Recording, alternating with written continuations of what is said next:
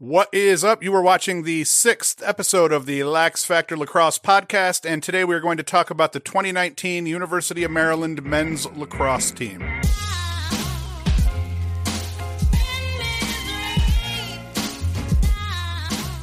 The Terps are primed to have a huge year in 2019. Under John Tillman, he's got 110 wins to only 33 losses over his 8 seasons.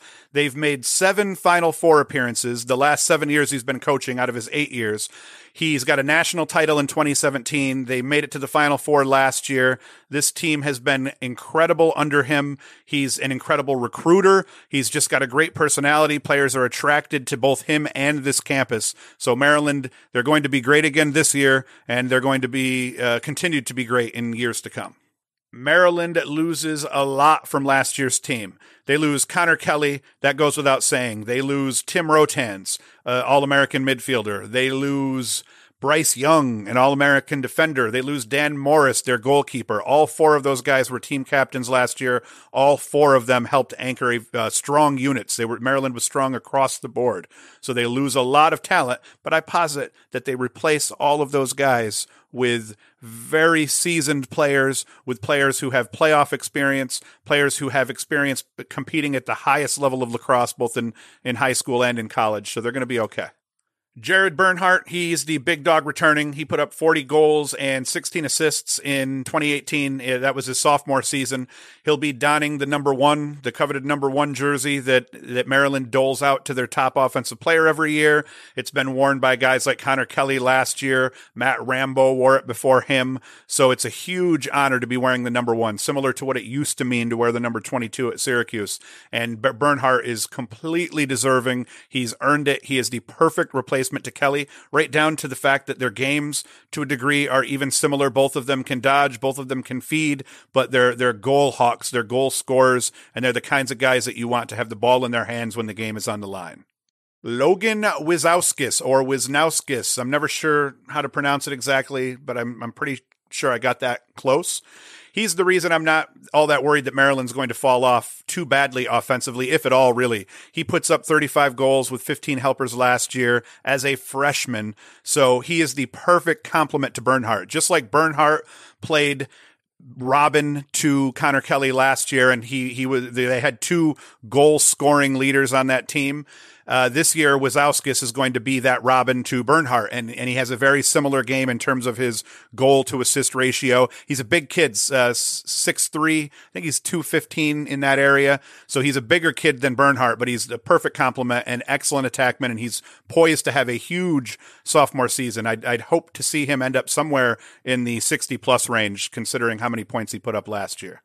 Bubba Fairman, he is another guy that both I'm excited about, and I know Maryland fans are excited about. He put up 26 goals and 9 assists last year as a freshman. He was actually given the name Bubba, apparently because his mother, when she birthed him, he was 13 pounds. So Bubba, you better put this lacrosse career and this education to good use. Make yourself some real money someday and buy your mama something nice, because 13 pounds, oh my God. Enough about offense. Now we can talk about defense. Maryland lost a lot on the defensive side of the ball. They lose 2 senior poles. They lose their goalie. They lose their best or one of their best long stick midfielders, but they have help coming back. Curtis Corley, he caused 13 turnovers last year at close D. He was the guy that drew the best attackman every game and largely beat the ever-living hell out of said attackman. He's a big kid, physical kid, an excellent defender, and he will easily be able to anchor this defense this year. Because Tillman apparently likes recruiting guys with dope names, Nick Brozowski, he'll be looked to anchor some of the D-mid duties. He's a long stick midfielder, put up 8 forced turnovers last year with 37 ground balls. He played in all 17 games. They have a good group of returners on the defensive side of the ball, both at close D and at the midfield, that are going to be able to keep whatever goalie they end up starting, keep him safe. As we're talking about the defense, they also drew Brett Maker, I'm not sure how to pronounce it, but he was the number 4 overall recruit ranked by Inside Lacrosse, the number 2 defender overall, and they have 2 or 3 other incoming freshman defenders that were all former high school All-Americans. So yes, we talked about they lose a bunch of defenders. They have a bunch of help coming back already, but they bring in 3 or 4 of the top defenders in high school lacrosse in 2018, and these guys will all be freshmen on campus this year.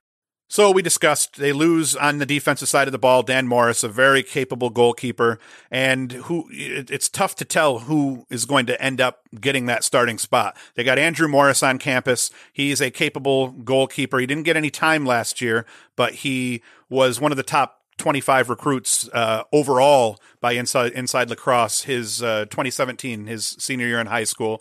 And they also have Danny Dolan, who I believe backed Morris up last year. He got very minimal game time. I'm talking minutes, but they have a couple of guys on campus that could surely step in and handle this defense, especially considering that they have a very strong defensive group in front of them. So they'll be okay in goal, but it'll be interesting to see who gets to start come game 1. Face-off men are like gold, and the Terps have 2 excellent face-off men returning. Justin Shockey, as a freshman, won 55% of his draws, and Austin Henningsen, going to be a senior this year, but as a junior, won 51+% of his draws. So they return 2 face-off guys, both of whom are able to win face-offs at above a 51% clip. I'm not sure any team in the country is in as good of a position as Maryland is at the face-off X. At the end of the day, Maryland's chance of making their 8th consecutive Final Four is ridiculously high. They bring talent back at every position. They replace, as I said earlier, All-Americans with future All-Americans. Tillman is just a hell of a coach. They're great at creating game plans and then convincing these players somehow to execute them flawlessly.